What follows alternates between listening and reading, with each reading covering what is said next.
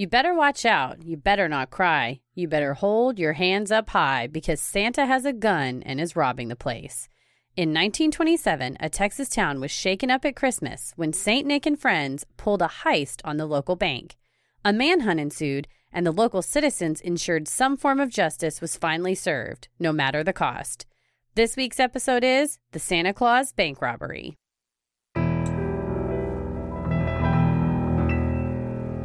A bump in the night, your heart fills with dread. Probably a murderer who wants you dead. It could be a ghost, a demon, or worse. Perhaps you're the victim of a witch's curse. It's hopeless, you're doomed. You'd call a priest if you could. You'd rather just listen to who? Sinisterhood.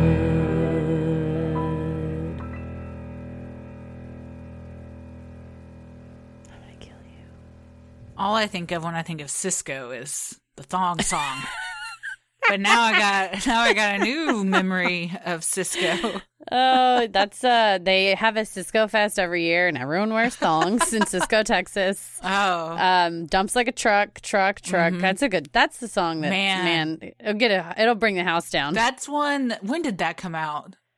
Gosh. Oh man, I want to say when I was in high school, probably late 90s, early 2000s. Yeah, because I was in early years of college, so that tracks. Mm-hmm. And it was like TRL days. Yes.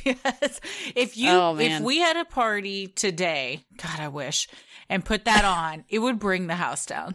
Oh, people get so excited because it's one that everyone knows, but you haven't heard in forever. Mm-hmm. But you immediately are like, "Let me see that." Yep. Yeah. And there's always a person at karaoke who sings it that they know the verses, so they're proud of themselves, but they forget the repetitive nature of the chorus. And a good karaoke song can't be too, they need to cut that down. Yeah. And a good karaoke jockey will fade you out before you have to say dong, dong, dong, dong, dong, like for 10 minutes. That's what seems like an hour. What karaoke songs whenever you're singing one and then there's like a long guitar break, is there anything more awkward than standing on that stage and waiting for that to be over with? Didn't you and I, on our Fleetwood Mac, you were like, well, I didn't realize this was like a 15-minute solo. I can't remember what Fleetwood Mac song it was. It was a deep cut. It wasn't something, I think Laura Goff was like, y'all need to sing this. And we had been imbibing, and it sounded like a great time. That was the Christmas party. Yeah. It was still fun, but there was a... Was it Chains? Oh, was it the Chain? Oh, yeah. Jinx. Yeah, it's a great song. That's not a deep cut, but it's a great song, but it does get very repetitive at some point, and we neglected to remember that at the time.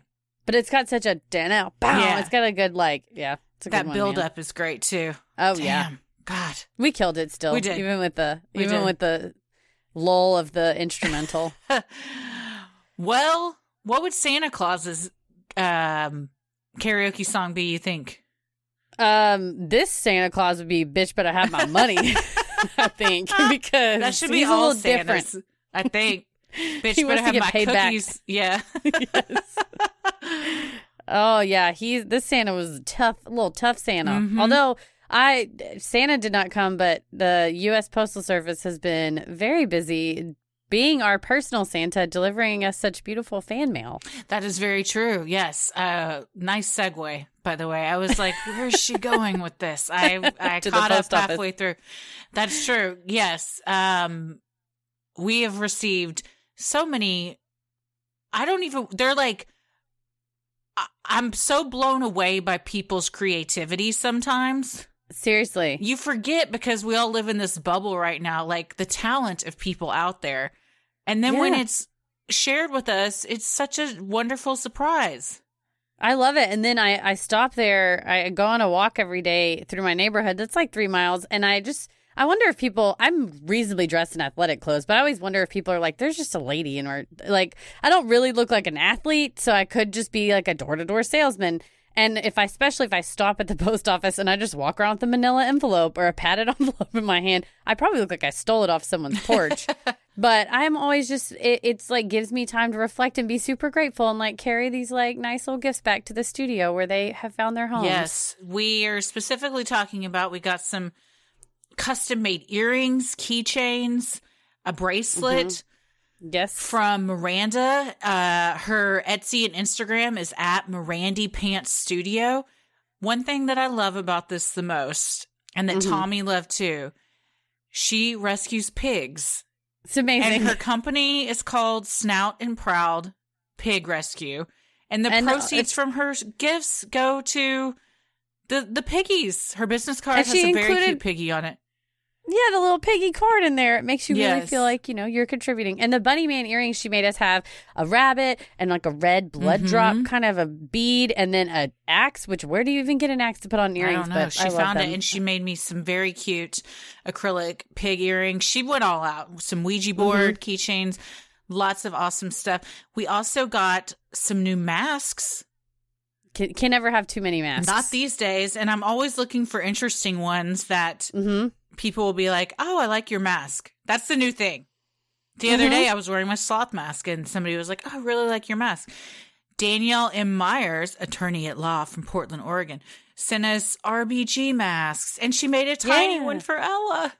It's so little and cute. I love it. So sweet.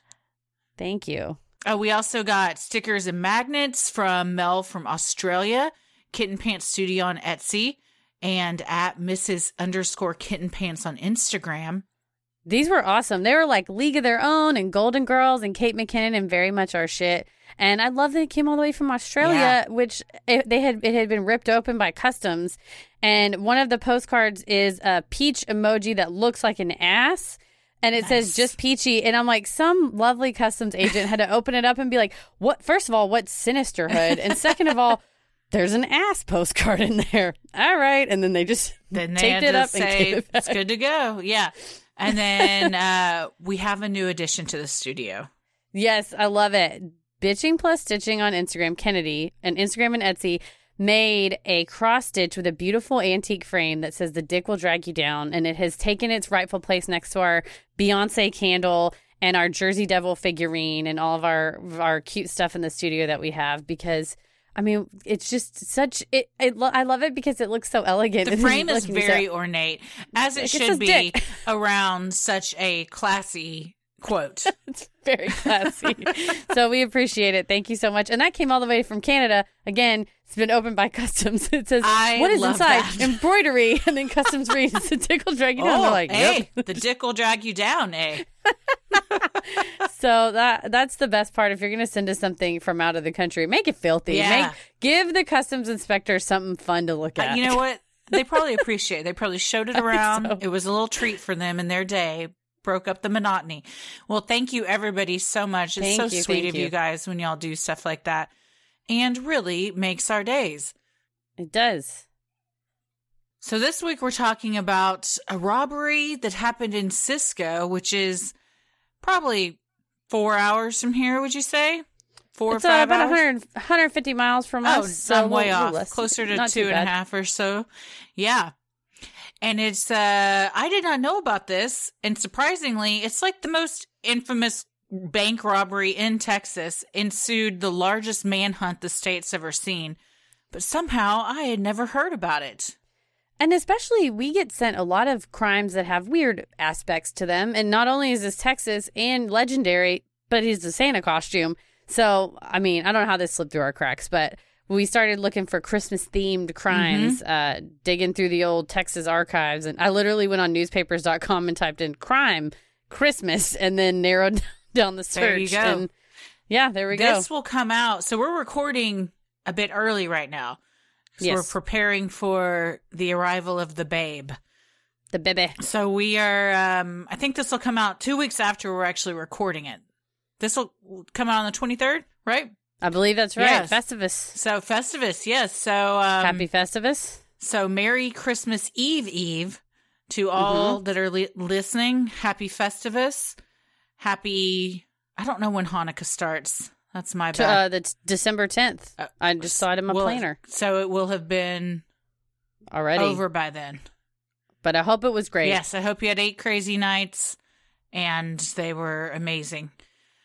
Well, let's get into it. Cisco, Texas was a small town of about 8,000 people in 1927. Texas's first female governor, Ma Ferguson, had granted hundreds of pardons just before leaving office in January of that year.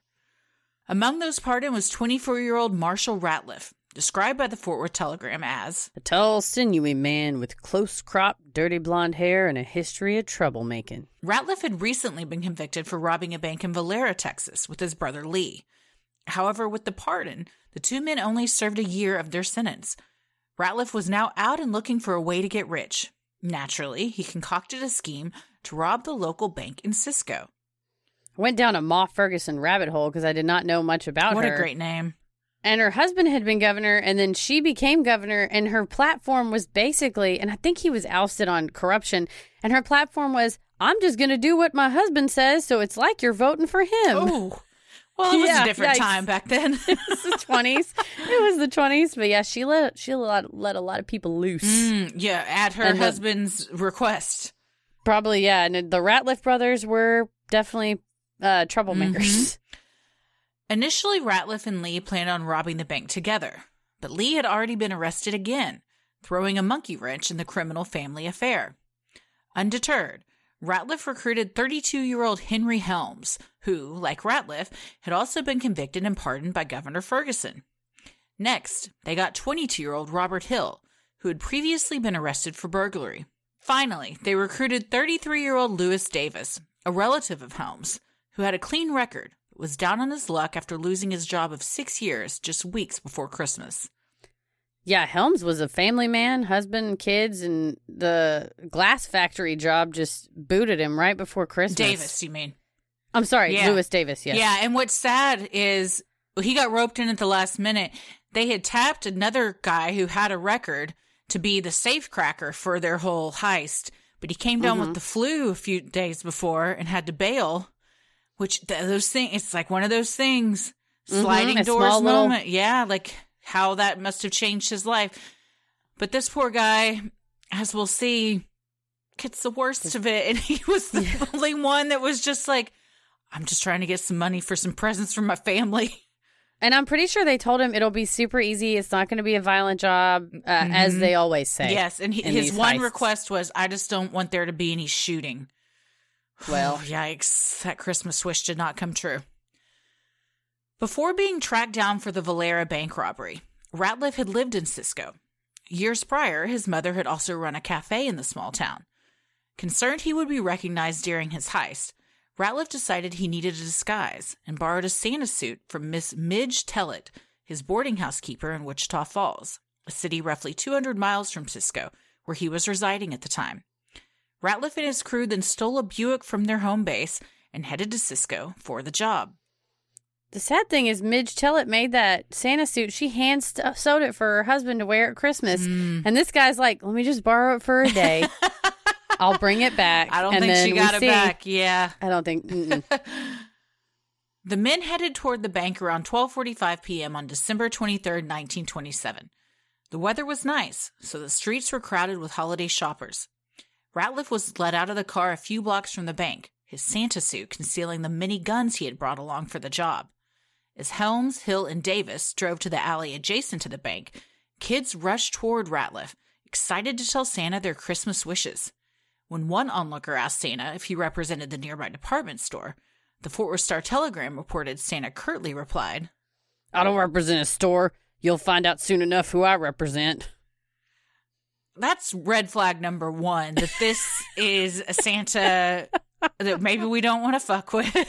He's aggressive as shit. You pull your kid away from that and you're like, I don't think that's the real Santa. First of all, why did Santa get let out of a Buick with 3 very shady looking men who now are like in the alley of this bank? Slow rolling.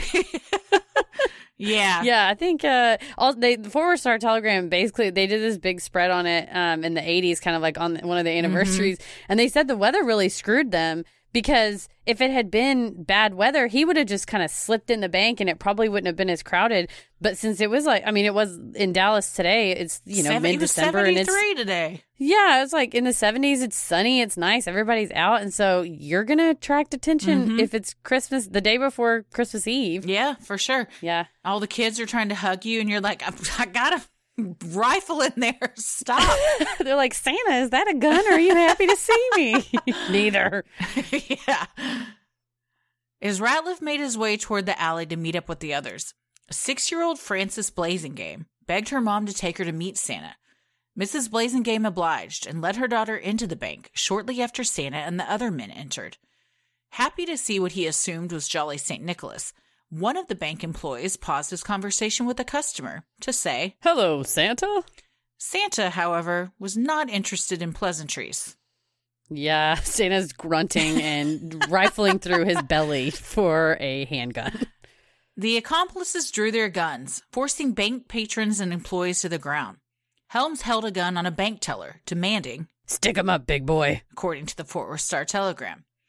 Ratliff then took a teller and 2 customers into a back room to search them for weapons. He found none, but he took the bank's automatic pistol from the teller's desk and stuffed it alongside the others in his Santa suit. It's a baller teller, just a gun on your desk. Dude, this was literally the Wild Wild West back then. Yeah, it was tough times working at a bank. Mm-hmm. In the commotion, Mrs. Blazingame grabbed Frances and headed for the bank's side door. Despite the criminals yelling at her to stop or they would shoot, she shoved Frances into the alley, ran out behind her daughter, and screaming for all to hear, "They're robbing the First National Bank!" According to the Fort Worth Star-Telegram, one of the locals within earshot was Police Chief Bitt Bedford. Armed with a riot gun and 2 officers for backup, Chief Bedford ran for the bank. The description of Chief Bedford was that he was a huge guy, like 6'5", 250, like huge dude, like well known to just... He doesn't fuck around. And I'm pretty sure he's the one, is it him or the other one that ends up joining the search that had taken in Ratliff for the other bank robbery? It may have been the other guy, but they're all kind of connected in a one because, well, as we'll see, Chief Bedford doesn't make it that far. No, the previous bank robbery, the Valera one. Oh, the Valera one. He knew him, and he was a troublemaker in town, so I think he would have known, so... But yeah, they said Chief Bedford, I believe a riot gun's not even a deadly gun. It's like a rubber bullet gun. And he was just like, I'm going to go stop him. He was ready. It's interesting they had those back then. Who knew? Yeah. Not me. I did not. I had to look it up.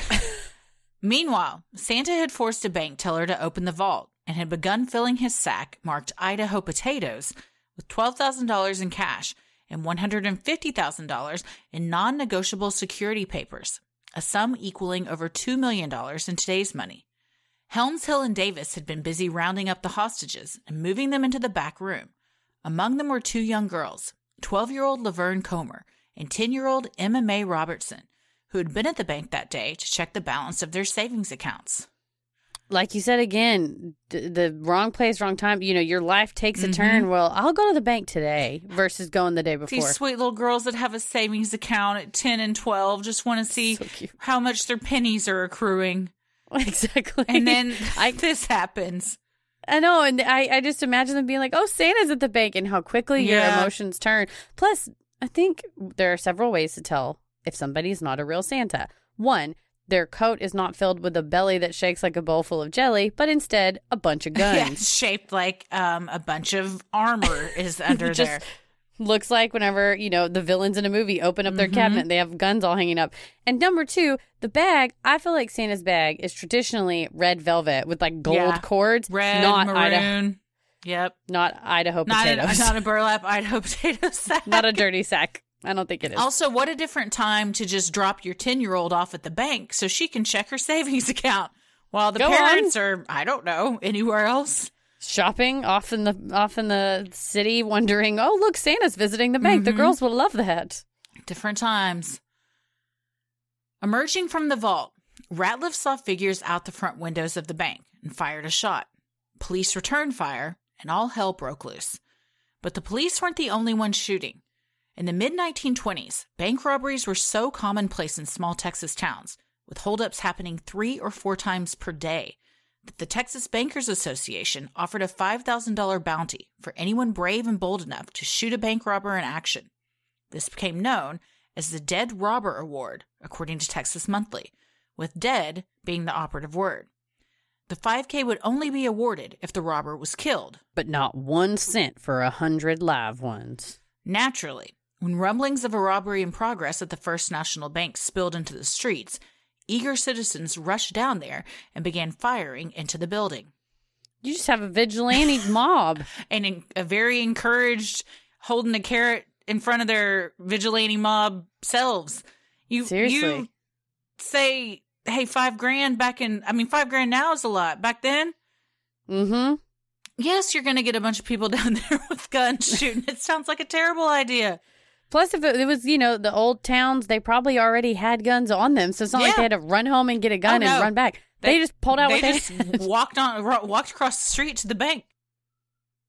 Knowing the game was up, the robbers led the 16 hostages, including the young girls, out into the alleyway and toward their getaway car. In the alley, more gunfire erupted, injuring several innocent people, including the bank's president, Alex Spears. Of the 16 hostages, you are kind of, when you research it, it'll be like, this person and this person walked out, but then they took off running. So the bank robbers couldn't hold on to any of their hostages. No. They clearly, as threatening as it is to have a gun on them, the hostages, with all the melee that was going on around them, every single one of them just made a break for it. It would say they tried to use her as a human shield, and she elbowed him in the face and ran off. It's just like every person, because name back after then, name. Everybody had a GD gun. That's true. So it's not even that weird that and with robberies happening 3 or 4 times per day. God. Don't go to the bank. Keep your shit in the coffee can in the attic. Yes. Why would you even be at the bank? Number one, you're just, I'm not a betting woman, but if I was, I sure as shit would be going to the bank. But yeah, I think back then it's like, people were more badasses and hard because you had to be. Mm-hmm.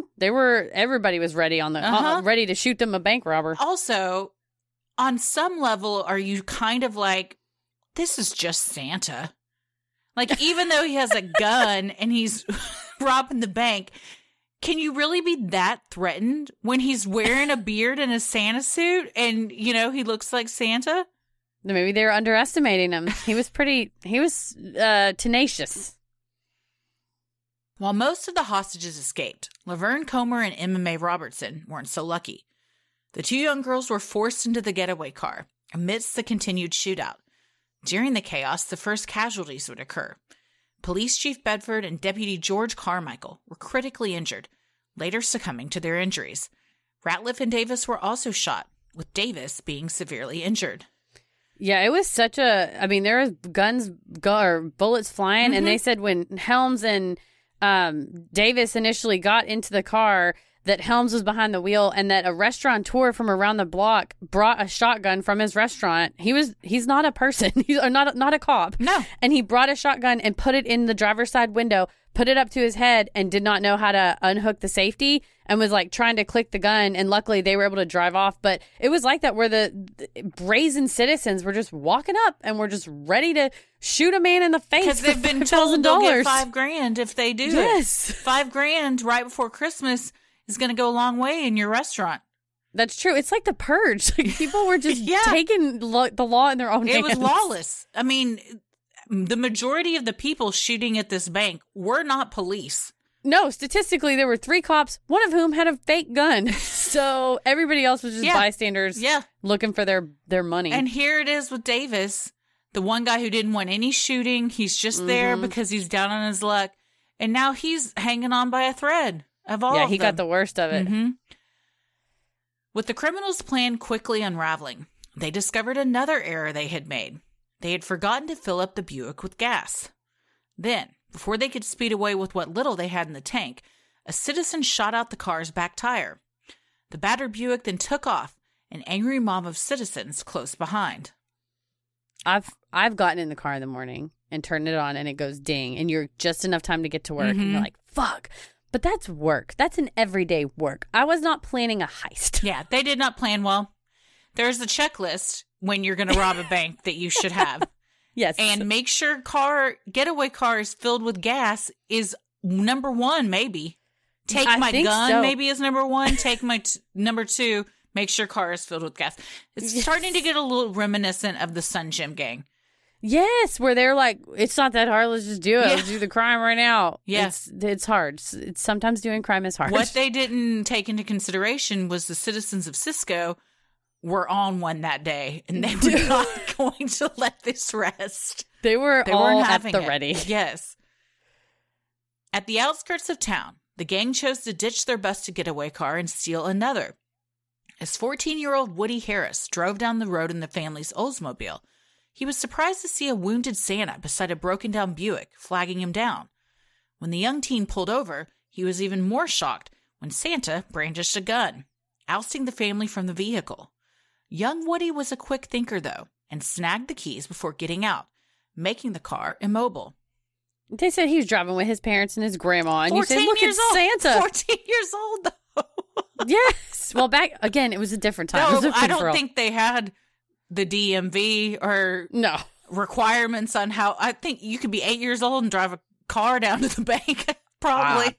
Pretty sure if your feet can reach the pedals, That's you can true. take the Oldsmobile down and check your savings balance. Man, that's hilarious. So that 3 other adults at least were in this car with them. And they're like, just let Woody drive. He's got it. Let him practice. Yeah. But I do like that it's the ultimate teenage troll move of like, yeah, I'll give you my car, but I'm taking the keys. Yeah, good for him. Ass. And they just took off running. He took the keys and they all took off, and it was such a commotion that we'll see what happens. The clueless gang quickly transferred the wounded Davis, who was now unconscious, and the sack of loot into the new car. As the posse from town grew closer, more gunfire erupted, this time hitting Hill. When the new car wouldn't start, the crew fled back to the Buick, leaving behind Davis and, unbeknownst to them, the money. When the vigilantes caught up with the car, they discovered Davis and the loot. Satisfied they had recovered the bank's money, they gave up their pursuit of Santa and the others. Another thing on the checklist, as you run away, don't leave $2 million behind. The whole reason you did this, the whole reason you went to all of this trouble, you have just abandoned. Maybe instead of a potato sack, you bring a backpack. Something that's attached to you. Something more manageable. Yeah. Can't leave it behind. And they're just driving down the road. Have you ever, I'm sure you've had flat tires. It's very hard to drive on them. Oh, yeah. Clunking down the road. It's also hard. an They're old unwieldy. Buick. Yeah. And it's those things are like boats, and there's probably no power steering. It's just like, I can't imagine. Mm-mm. Yeah, they're just glug, glug, glug, glug, glug. And these poor kids, 10 and 12 years old, are like, oh, we're with the dumbest kidnappers ever. So we're not going to get murdered, but we might die due to negligence because they're just terrible. Eventually, the men ditched the Buick and the child hostages near a farm, warning the girls to hide their eyes while they made their getaway. The bandits then ran into the brush, but not before the girls saw where they went. When officers arrived, the girls told them which way the crooks had gone and identified Santa as Marshall Ratliff. This is the first in a string of many hostages that just finger them right away. He took his Santa outfit off. That's a choice word. You know what I mean? I know. In the old 20s way. They fingered you. Yes. I've always found that word used in that context to be unsettling. Well, yeah, it sounds dirty. It's one of those words that you're just like, if you say, yikes. The children fingered the Santa bandit, it sounds terrible. But apparently he said, close your eyes, and then took off the Santa outfit, and then the littlest girl, Emma, just opened her eyes and looked right at him. I mean, like, again, I know your face. They're not the smartest. A Patreon pointed out how I, in the last episode, said, you blew your load on that whole suit. And I'm like, right. Sometimes we just say things and we don't realize until listening back, like, oh, yeah, that made it sound like Bigfoot jizzed all over us. Yes. Like, not you blew your wad, but I don't think wad is wad of cash. Yeah. Not better. It's and not wad better. Could also be load, which could also be better. What we're talking about. Yeah. Yeah, if someone blew their load on a Bigfoot suit and fingered Santa, it is a real different Christmas. That is a movie that needs to be made. Stat. Probably, ask Tommy, it's probably on the internet already. Oh, yeah, for sure. Hanging on by a thread, Davis was taken to a Fort Worth hospital. When he came to, he refused to snitch.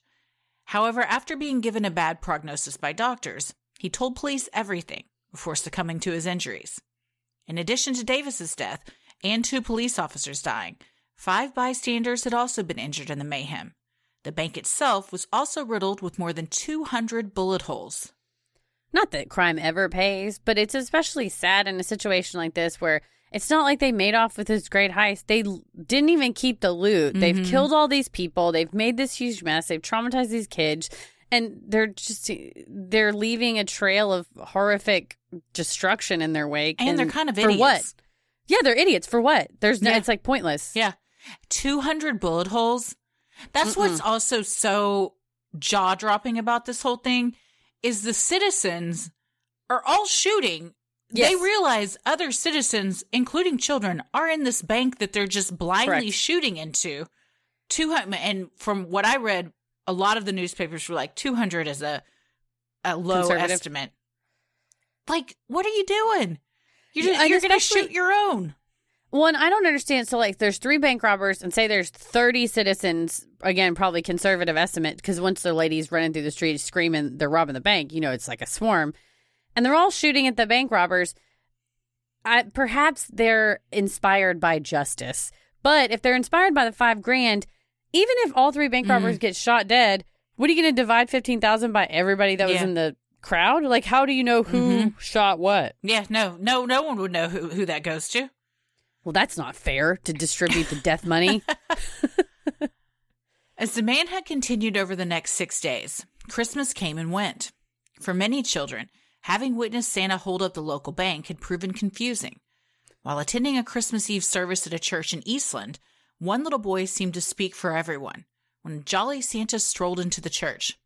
Seeing the man in the red suit, the boy timidly asked, "Santa Claus, why did you rob that bank?" According to Texas Escapes. That is pretty sad. Christmas was a lot different that year with parents having to explain, I don't want to set out cookies for Santa. No. What if he doesn't like them and he comes in my room and shoots me? Santa Claus killed the police chief. I'm scared. That's a much, you hear about the Santas in other countries that they like beat you with reeds or put you in a burlap sack. This is the most threatening, I think, child behavior Santa of if you're good, Santa will bring you a toy. If you're bad, he is an actual murderer. He is going to kidnap you and drive you across the state of Texas. Don't worry, there will be no gas and a tire will be flat, so you will be released in a field. Meanwhile, Bad Santa and his crew of criminal elves continued to elude authorities as officers from 10 counties searched for them. Ratliff, badly bleeding from his injuries, waited in the woods while Helms and Hill stole a farmer's car and kidnapped his son before picking up Ratliff and heading into town to steal yet another car. When they let the farmer's son go, he immediately went to the police, who took off after the men. Again, I'm not here to tell you that you should kill your witnesses, but as soon as they let these people go, let him go far away from town. Why even kidnap him in the first place? They said they wanted to take him for, quote, insurance. Yeah. Leave him. Just take the car. And that's why they took the girls, too, because they thought, nobody's going to shoot at us if we've got these 2 young girls. Wrong. Very wrong. No one gave a shit. But yeah, they're also, why you got to keep stealing so many cars? Just stay in one car. Pick a good one and stick with it. And if they wouldn't have taken the son, they could have just, instead of going into town and trying to steal another car, just drive off in the truck. Yeah. But they were not good planners. And poor Ratliff, I say poor, I mean, he's obviously shot people in his murder, but he got shot in the jaw. And that just sounds so blech to me. That Santa beard is going to go red. He's going to be a ginger real quick. Ginger Santa. It's get all stuck to his face. Mm-hmm. After several more stolen cars and firefights with the authorities, Ratliff, Helms, and Hill were ambushed by Sheriff Foster of Young County as they attempted to cross the Brazos River near South Bend. Texas Ranger Cy Bradford managed to shoot all 3 men. While Helms and Hill managed to escape into the woods, Ratliff fell to the ground, and Santa was finally captured. 3 days later, Helms and Hill were also taken into custody in Graham, Texas. The 2 men were wounded, starving, and went without a fight. All 3 men were booked into the Eastland County Jail, ending the largest manhunt the state of Texas has ever seen. Yeah, even though it was nice on the 23rd, the weather took a turn, and it was shitty and cold and raining, and they're bleeding and hanging out in the woods. As it does in Texas. I'd like the saying, wait 5 minutes if you don't like the weather. Mm-hmm. It turns. It may be sunny when you rob a bank, but it's going to be shitty when you hide in the woods. It's another saying. That's anything's a euphemism if you put a little twang on it. But yeah, can you imagine being in the woods, not shot and full of food sucks. Mm-hmm. But having been shot, it's cold, it's rainy, you're hungry. You've been driving around in 15 different fucking cars. Well, and you just feel like jail's fine. I will take jail. Thank you. I'll go to jail, please. I just want a hot meal and get out of these clothes. Henry Helms, Robert Hill, and Marshall Ratliff were each charged with murder, bank robbery, and car theft. Helms attempted to claim insanity, but was sentenced to death for his crimes. He was executed by electric chair on September 6, 1929. Hill was given 99 years in prison. Not wanting to accept his fate, he attempted to escape on 3 separate occasions. Each time, he was recaptured and sent back. After serving over 20 years, Hill was paroled. He went on to live a law-abiding life in West Texas until his death in 1996. He claimed to have later made friends with Woody Harris, the young boy whose car the gang attempted to steal. What a world. First of all, that he escaped 3 times and they still paroled him and let him go. Yeah, that's crazy. I mean, how are you getting out 3 times? Texas prisons back then seemed like somebody just leaves a gate open. You could just crawl out a window. It didn't seem the bars are quite far apart. Yeah, something was going on. The keys were always just like a little too close to where you could get them. But you know what? Good for you, Woody Harris, for being like, befriend your foes. I'm going to make peace. And plus, he was probably traumatized by Santa, and Robert Hill was not Santa. They also, I mean, he was the youngest of the gang, and everyone said he was very baby-faced and had a sweet face. So maybe he wasn't, by the time he got out, I guess he spent about 40 years in the old slammer, that by the time he got out, he, was a changed man and was ready to live his life. I believe he changed his name. He lived under a different name to escape. It's also a cool story if you're Woody Harris. If you're like, when I was 14, and then later, now I'm friends with the man. We play poker on Thursday nights at the VFW. On January 27, 1928, Ratliff was also sentenced to 99 years in prison for armed robbery. Then, despite no one being able to testify that they actually saw him fire a gun in the bank, Ratliff was sentenced to death on March 30th, 1928, for the deaths of Chief Bedford and Officer Carmichael. I'd have to go and see the evolution of Texas criminal code since the 20s, but nowadays it's felony murder because people died in the course of your commission of a felony. So, it's even though you're not the one that shot them, too bad, so sad, you shouldn't have been committing the felony is the public policy reason behind felony murder. Although in Texas, you cannot get sentenced to death for felony murder. So things were loose in the 20s. Yeah. Oh, they were using the electric chair still. For sure they were loose. It is interesting that the other ones didn't also get tried for that. Yeah, I mean, Henry. That, since nobody, we don't know the citizens shooting in. They didn't know who was shooting out. Yeah, and so Henry did. I mean, Henry Helms, that's why he was executed too, was for the murders. I think, again, Robert had a baby face and maybe rolled on some people, but in theory, they didn't do a lot of bullet analysis back then. Who's to say a citizen didn't shoot one of them? Yeah.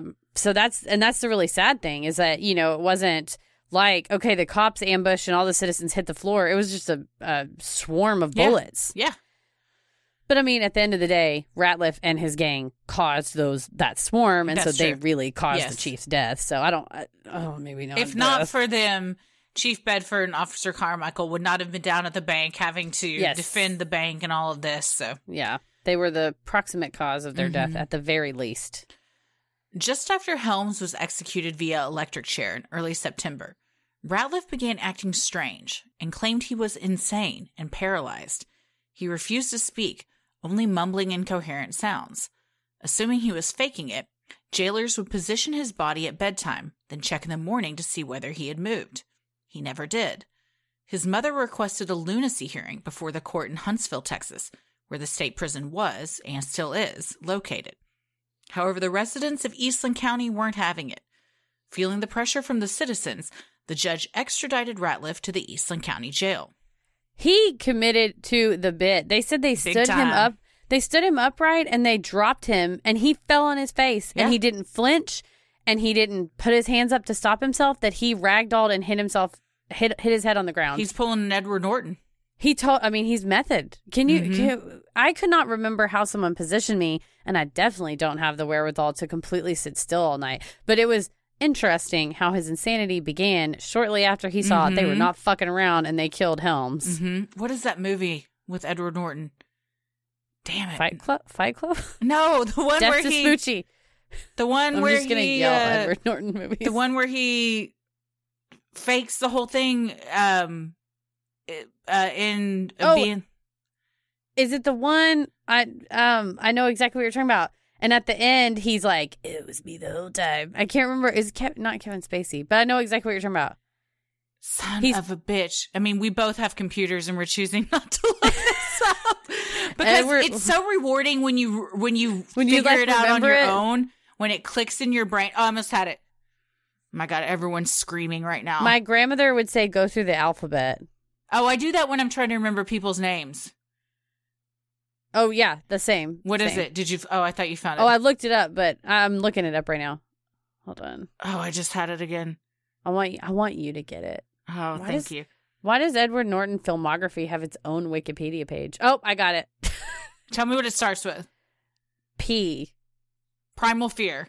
Done. Nice. Ding, ding, ding, ding, ding. Not as good as if I totally got it on my own, but still a bit rewarding. Scratch that itch. That movie is so fucking good. It's Richard Gere, not Kevin Spacey. Richard Gere, yeah. And I'm sorry if you haven't seen it, but Jesus Christ, it's been out for like 20-something years. Yeah, we have no... It was 1996. I think the limitations of spoilers is up, but that movie is so good. Earlier, when you said Edward Norton, I just thought you meant he was like a method actor. I forgot about that movie. I was like, oh, yeah, he's just method. I think he's great. He's a great actor. I have not heard anything to... Anytime now I say... because I'm always like, anytime I say somebody's great, if I haven't gone through, scoured the internet to see if anything's happened, then I'm like, well, now we're going to get an email about why we shouldn't like Edward Norton. Like Edward Norton is a dick for the following reasons. I'm like, God damn it. I can't keep just up. Full disclosure, if he's done something untoward or was part of a movement that we don't support, then I apologize. I don't know. But as far as his acting chops, great. Yeah, I do try to keep a running list in my head, but sometimes it's really It's too hard to long keep now. up. It's way too long. No, how's anybody supposed to keep up with it? You can't. But yeah, much like Edward Norton, Ratliff committed to the bit. To the very end. I mean, I guess if you have nothing else to do and it's your life on the line, you're dug in, man. And his mom was fully supportive and was like, my son's got something wrong with him. When they had him in court, he would mumble like the same few phrases over and over again and wouldn't make eye contact and would kind of stare off. And the kind of problem is, if you're going to go in front of a lunacy hearing, which is an unfortunate term for it, they will have a doctor examine you. And it's like, he had a hodgepodge of symptoms that aren't really all, it's not like, oh, he has, he's gone catatonic. It was various behaviors. What is it on Seinfeld when George's arm is moving and the doctor goes, I think you're faking it.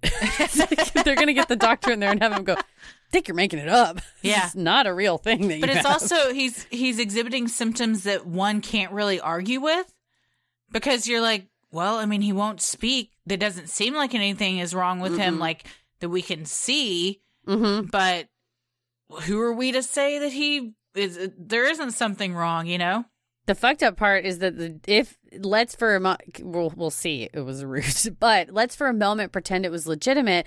The jailers dropped him on his face. Yeah. They didn't. How else are you gonna know? It's like, how do you know if a cell phone is gonna pass the test unless you drop it off the building to see if it cracks? Throw it off the roof. Mm-hmm. In his new cell, Ratliff continued to feign insanity and paralysis. The jailers fully believed it and would bathe him, feed him, and even take Ratliff to the bathroom. They would soon learn, though, that it was all an act. On the night of November 18th, 1929, a jailer accidentally left a cell door open. Ratliff, suddenly mobile, took off out of his cell and grabbed a pistol from a nearby desk, knocking a bullet loose in the process. On his way out of the jail, he held another jailer at gunpoint and demanded the keys. The two fought, and Ratliff shot the man 5 times. A second jailer emerged and also fought Ratliff for the gun. Successfully taking the pistol away from Ratliff, The jailer pointed the gun at the fallen Santa and pulled the trigger. However, because the sixth bullet had been knocked out of the gun, Ratliff lived. Sadly, the first jailer involved in the chaos was not as lucky and eventually died from his injuries. Isn't that so wild that he didn't even take the bullet out purposefully? He was just grabbing it and knocking it around, and it happened to save his life. Yeah. It's also, maybe don't leave a cell door open. I don't know. But he committed to this bit for so long, knowing that at some point there was going to be a window and he was going to have to take it. And he was on his toes, man. As soon as he saw that window, boom, he went for it. I wonder, too, if they thought, because these jailers were nice and were bathing him and lifting him, and if they thought, it's fine if you leave the door open because he's paralyzed. Yeah. Like, what do we really care? Exactly. But if you were really sneaky, what you would have done is have like a net on the other side and leave the cell door open, and then when he jumps up to run out, you catch him in the net and be like, gotcha, bitch. We knew you weren't. Yes. The whole time. They needed a giant net. You faker. Don't all prisons have giant nets? I think catch? so. I mean, in the cartoons they do. So I imagine that they do. Yeah, in the 20s. I've been watching the new Animaniacs, so that's my frame of reference. Oh, there you go. Upon hearing of the news, the next day nearly 2,000 citizens descended on the jail. Avenging the jailer's death, they dragged Ratliff from his cell, tying his hands and feet, and proceeded towards an empty lot beside the local theater. The mob attempted to hang Ratliff from a power pole, but the rope broke. Undeterred, one citizen headed to the hardware store for something stronger. The second attempt with the new rope worked. According to the book Santa Claus Bank Robbery, a true crime saga in Texas by Twee Snyder, as he was strung up, Ratliff's last words were, "Forgive me, boys." The crowd then hung him 15 feet in the air, where he died at 9:55 p.m. on November 19th, 1929. Though a grand jury was formed, no one was ever tried in connection with the lynching. There's a lot to unpack here. Yeah. Well, they overpowered a jailer, allegedly, or did the jailer just be like, I mean, do what you gotta do? I think he left the door open again. So those doors they're swinging both ways in the old jail. They said they stripped him naked, so he was naked but for a sack on his head. That the theater... The red Idaho potatoes. That's the potato sack. The adjacent theater was having a play put up called The Noose, which is just such a weird coinky-dink. Also, the rope broke. So they all stood there while someone went to the hardware store. Yeah. Did they buy it at the hardware store? Or do you go in and you be like, hey, I need some rope. And then you explain what it's for. And the hardware owner's like, hell yeah. I bet the hardware store wasn't that far from where this is taking place. And if a mob has formed, let them have stringing someone up, they know they're coming. They had the rope at the ready when the guy walked in saying he needed a new rope. But also, much like with the shooting and the cops are just like encouraging people to kill bank robbers, no one was ever tried for this. No. And I believe they hung him at like 9:30 and it took him like 20-something minutes to go. And I wonder as a member of the crowd, if you feel, because I know it's easy to get hyped up in a crowd mentality, a mob mentality. If you're like, get him, get which freaks me out. A mob mentality is one of the scariest things to me because there's no rationalization, there's no reason. But I wonder after he's gone and the crowd begins to disperse, if you're not forced then to go home and look at yourself in the mirror and be like, oh God, I was one of those people that did that. Or who knows, maybe they were like, hell yeah, I did what was right, and it's just like totally wrapped up in their own beliefs. But I wonder once like the spell of the mob mentality is broken, if there is a sense of remorse. Once the adrenaline's gone, I'm sure there's a little bit from column A and a little bit from column B. Yeah. It's like when you get into, if you're mad at someone and you, in the heat of the moment, say something that might in the moment feel good because you get something off your chest and you hurt that person and, and that was your intention. At the moment, it feels good. But then once you've calmed down and you look back on it, you're filled with regret.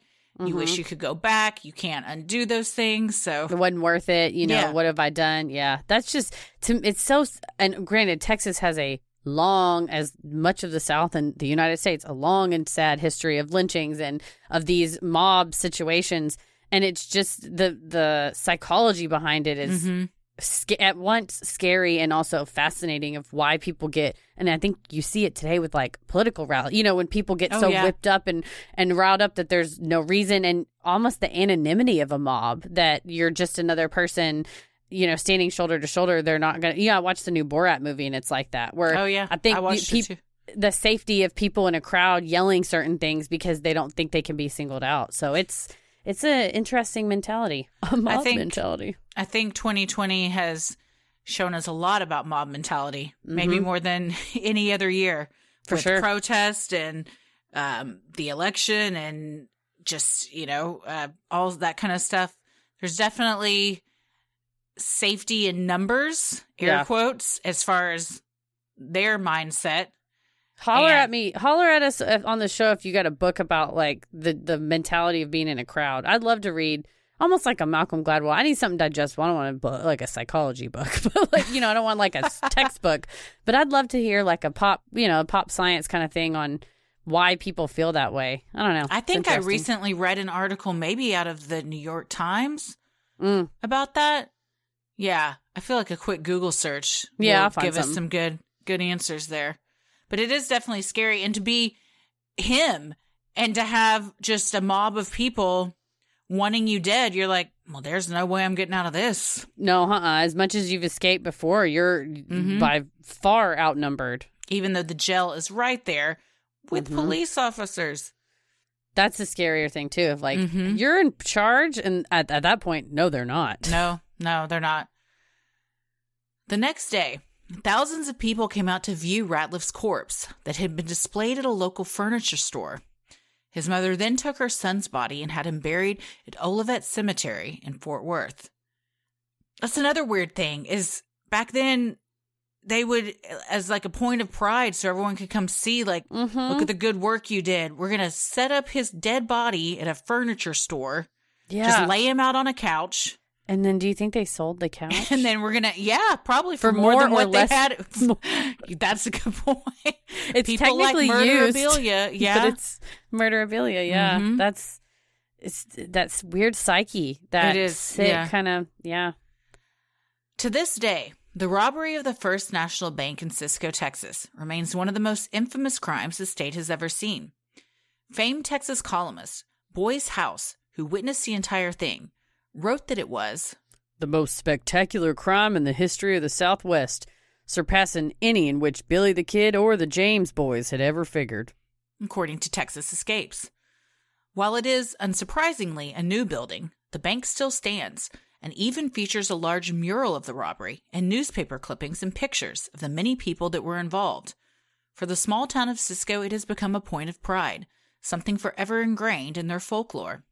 In 1967, the organization now known as the Texas Historical Commission even placed a medallion on the bank commemorating the robbery, according to the Texas State Historical Association. Yeah, they got a plaque on there and everything. They're proud of it, man.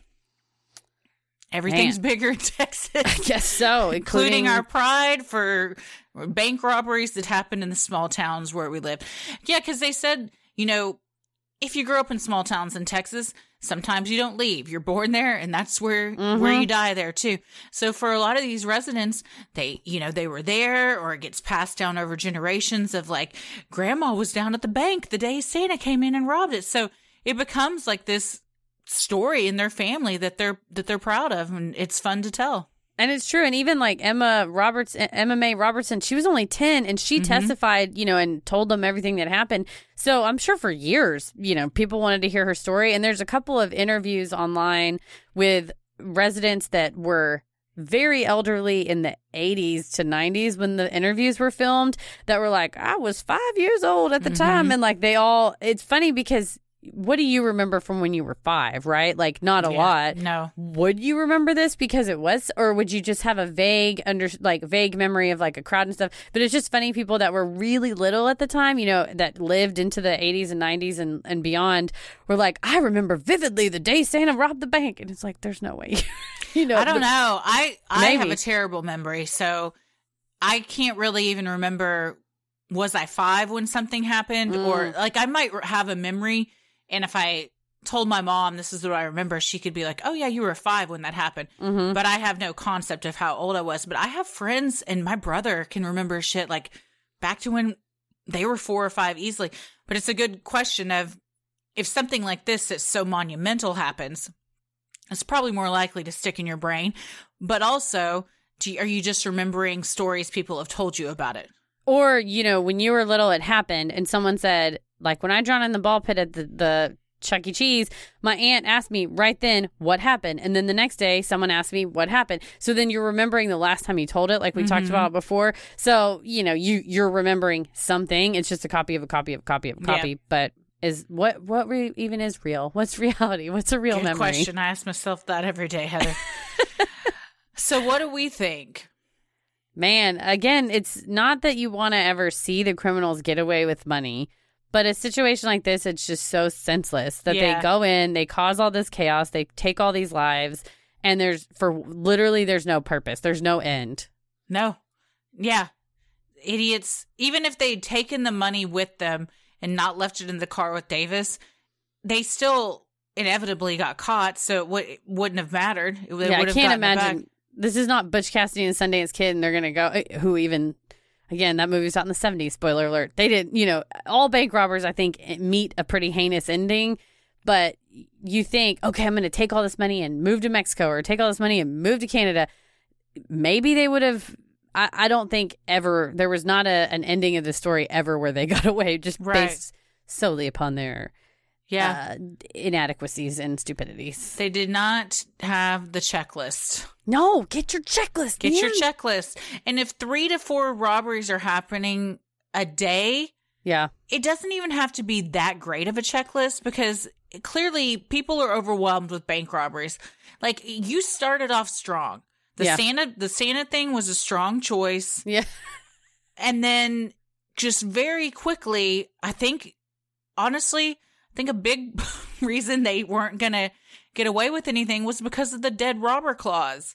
Oh, yeah. You can't have 3 people trying to rob a bank in a town of 8,000 that all have guns down at the bank trying to kill them. And especially, it wasn't like they went right when the bank opened or right when it was fixing to close. They went at 12:45 in the afternoon. It was like the most busy part of the day. So there's a shitload of people around. And when you got the guy that runs the diner with a shotgun in your face, like ready to blast you, there's no way you're going to get out of this successfully. No. Well, they're lucky that they got out alive, frankly. I'm surprised with that many bullets that it wasn't them that took the bullets. But I think they were using the customers and the workers as human shields and to get in their car. Yeah. In the end, it might have been better for them had they met their fate that day. Yeah. Especially for Ratliff. Yeah, it's a pretty grisly end, especially with the 2 ropes, because you get the time, the waiting time in between. Yeah, that's rough. And it would have been better for the jailer that he killed. Yeah. Well, if you lived in Cisco, I won't say when this happened, because who knows about our demo. Probably aren't alive, I would imagine. Just barely. Probably wouldn't remember it. But you know what? If you were, and you know how to listen to podcasts, please email us, because I'm very impressed, and I do want to meet you. Yeah, but if you currently live in Cisco, and I'm sure you know about this and stuff, let us know. Let us know what everybody's saying about this down there. I always like when people message us and be like, my grandma was there, like my grandpa was the sheriff or whatever. So yeah, send us your someone stories. Emailed us today that their dad is best friends with Bob Gimlin. Oh, look at that! And sent pictures of that the picture you chose for the social media post of Bob Gimlin. Look at that outfit. I mean, he is sharp. He's a rodeo cowboy through and through. Once a rodeo cowboy, always a rodeo cowboy. Oh, it's something that you're born with. Like, you don't grow into it. The rodeo cowboy life chooses you. Yes, it's true. Yes. That's hilarious that they're friends. I love that. Yeah, we love a good personal connection. Always, always.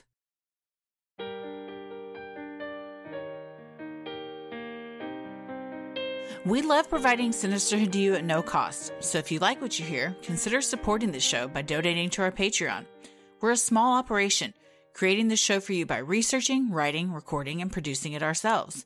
Any amount is sincerely appreciated and helps offset the cost of making and hosting the show. As a thank you, you'll also get some sweet perks like ad-free episodes, a Sinisterhood sticker, membership to our exclusive Patreon Facebook group for those in the Rolling the Airwaves tier, a special shout out on the show, a monthly bonus mini-sode, and patron-exclusive audio and video content, including fun new additions we added in, just like our wheel episodes, where we spin an actual game show wheel and talk about topics that you guys have sent to us. You also now have the fun perk of access to our Discord server, where you can connect with other fans in real time and discuss the latest in true crime, share personal ghost stories, or just post adorable pictures of your pets. We'll also be hopping on occasionally and hosting monthly Q&As, where you can ask us all your burning questions. For our patrons not in the U.S., you now have the option to pay in pounds or euros, saving you the cost of conversion fees.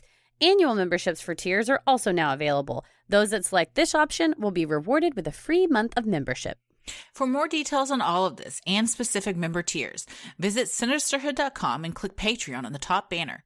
And make sure you stick around after our sign-offs to hear your shout-out. So many of you have been tagging us in pictures of you sporting your sweet Sinisterhood merch. Keep those pictures coming. We have very cozy, lovely, wintry stuff for you to buy in the shop, including beanies, hoodies, and long-sleeve tees. So if you want to get some cool Sinisterhood swag like t-shirts, mugs, totes, and even clothes for your kiddos, visit sinisterhood.com and click on Shop on the top banner. The best thing you can do to help us grow is like, review, and subscribe on Apple Podcasts or wherever you listen to your podcasts. And please tell a friend who you think would like us to check us out.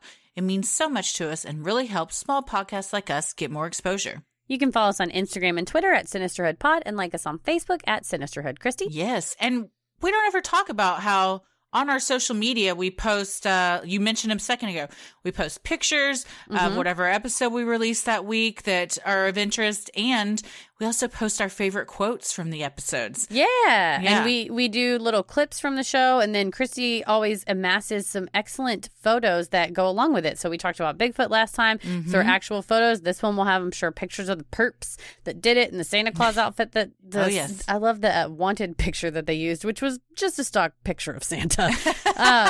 And also, when we send out Patreon envelopes, we send a little behind the scenes videos. So it has all kinds of fun stuff on our stories. Plus, you get most up-to-date information on all the stuff that's happening for the show. It's the best way for us to make announcements to you. Yes, absolutely.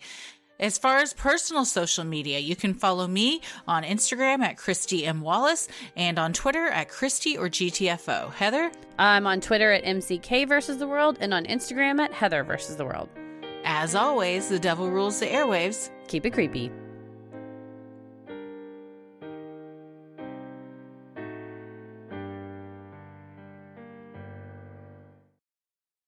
Hey everybody, thank you so much for supporting the show on Patreon. Here are your special Patreon shoutouts.